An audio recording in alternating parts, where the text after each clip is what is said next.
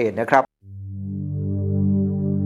สวัสดีครับพี่น้องที่รักครับวันนี้พระวจนะของพระเจ้ามาถึงพี่น้องในพระคัมภีร์1 ยอห์นบทที่3ข้อ13ถึง15นะครับผมให้หัวข้อวันนี้ว่าคนที่เกลียดชังพี่น้องในพระคัมภีร์ได้กล่าวไว้อย่างนี้นะครับว่าพี่น้องทั้งหลายเอ๋ยอย่าประหลาดใจที่โลกเกลียดชังท่านเราทั้งหลายรู้ว่าเราได้พ้นจากความตายไปสู่ชีวิตก็เพราะเรารักพี่น้องผู้ใดที่ไม่รักผู้นั้นก็ยังอยู่ในความตายผู้ใดเกลียดชังพี่น้องของตนผู้นั้นก็เป็นผู้ฆ่าคนและท่านทั้งหลายก็รู้ว่าผู้ฆ่าคนนั้นไม่มีชีวิตนิรันดร์อยู่ในตัวของเขาเลยในพระคัมภีร์ในตอนนี้คงจำได้นะครับข้อที่4ถึงข้อที่8เราได้พูดถึงเรื่องของชีวิตของคนที่ไม่ทำบาปขอรับการชำระจากพระเยซูคริสต์รับพลังจากพระเยซูคริสต์แล้วก็ต้องระวังตัวจากการล่อลวงให้หลงและในข้อที่9ถึง12ได้อธิบายต่อมาบอกว่าคนที่เกิดจากพระเจ้านั้นเขามีพระเจ้าอยู่เขามีเมล็ดพันธุ์ของพระเจ้าอยู่และเขาจะมีชีวิตที่เติบโตขึ้นโดยให้พระเจ้านั้นเป็นที่หนึ่งโดยมีความรักเป็นตัวชี้วัดและพระคัมภีร์ในตอนนี้อธิบายถึงเรื่องพอหลังจากพูดเรื่องความรักก็พูดถึงความเกลียดชังนะครับว่าคนที่เกลียดชังพี่น้องเป็นยังไงคำว่าเกลียดชังในที่นี้เนี่ยนะครับน่าสนใจมากมาจากภาษาเดิมว่ามิซิโอนั้นตรงตัวคือเกลียดชังต่อไปก็คือประหัตประหารและอีกอันนึงก็คือรักน้อยลงมันมีความหมายหลายประการด้วยกันดังนั้นเองพระคัมภีร์ตรงนี้ทำให้เรารู้ว่าในหลายครั้งที่เราว่าเราเกลียดชังพี่น้องไม่ได้หมายถึงเกลียดทันทีนะครับแต่หมายถึงรักน้อยลงก็ได้หรือเกลียดขนาดต้องการประหารหรือเกลียดชังเฉยๆในพระคัมภีร์ในตอนนี้โลกเนี่ยนะครับควรจะเกลียดชังเราเพราะอะไรครับเราติดตามพระเจ้าโลกจะรักเราน้อยลงถ้าเรายังติดตามพระเจ้าแล้วโลกยังรักเราเหมือนเดิมก็แปลกประหลาดแล้วล่ะครับเพราะแน่นอนว่าเราจะไม่เหมือนโลกเอาละครับคนที่เกลียดชังพี่น้องเป็นยังไงอันที่1ยังอยู่ในความตายพระคัมภีร์ในข้อที่14บอกเราชัดเจนว่าอย่าประหลาดใจนะเพราะว่า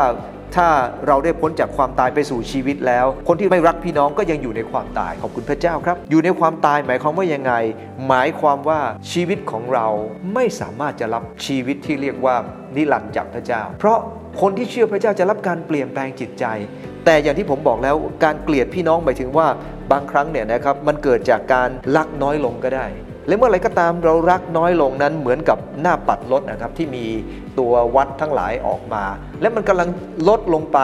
นั่นแหละครับอันตรายแล้วแต่ถ้าเราไม่รักษาหรือเราไม่แก้ไขมันสิ่งที่จะเกิดขึ้นตามมาคือเราอาจจะปฏิเสธพระเยซูคริสต์เจ้าได้ในการตัวชี้วัดทั้งหลายที่พระคัมภีร์บอกกับเราโดยเฉพาะยิ่งความรักเป็นตัวที่จำเป็นมากคนที่เกลียดชังยังอยู่ในความตายอันที่2ครับคนเกลียดชังนั้นพระคัมภีร์บอกว่าเป็นผู้ฆ่าคนเป็นผู้ฆ่าคนจะโดนลงโทษครับเอาละเราจะก่อนจะพูดถึงชีวิตนิรันดร์ไม่มีชีวิตนิรันดร์เนี่ยนะครับเราอาจจะต้องโดนลงโทษในโลกนี้ก่อนแล้วพระเจ้าก็มีวิธีการตีสอนเราอย่างที่บอกแล้วนะครับเมื่อเราทำผิดพระเจ้าตีสอนเราควรกลับใจถ้าเราย้อนกลับไปดูพระคัมภีร์2เปโตรเราจะรู้ว่าคริสเตียนถูกพระเจ้า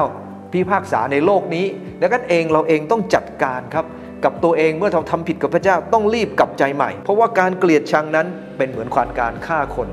คายินฆ่าน้องเพราะอะไรครับเพราะคายินนั้นเกลียดชังภายในพระเยซูคริสต์เจ้าพระองค์ทรงเน้นว่าความเกลียดชัง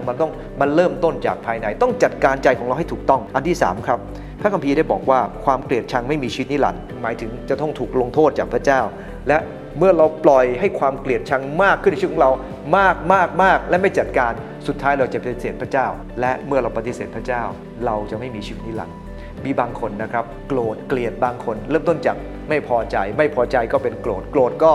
ทำให้เกิดความเกลียดชังเกิดขึ้นสุดท้ายความเกลียดชังพระคัมภีร์บอกว่ายังไงครับตัณหาเติบโตเต็มที่ก็นำไปถึงความตายดังนั้นเองต้องรีบจัดการนะครับถ้าเกลียดอยู่ต้องกลับจัดการไม่จัดการนั้นต่อให้มาโบสถ์ทุกสัปดาห์ก็อาจตกนรกได้ครับขอใจพรครับ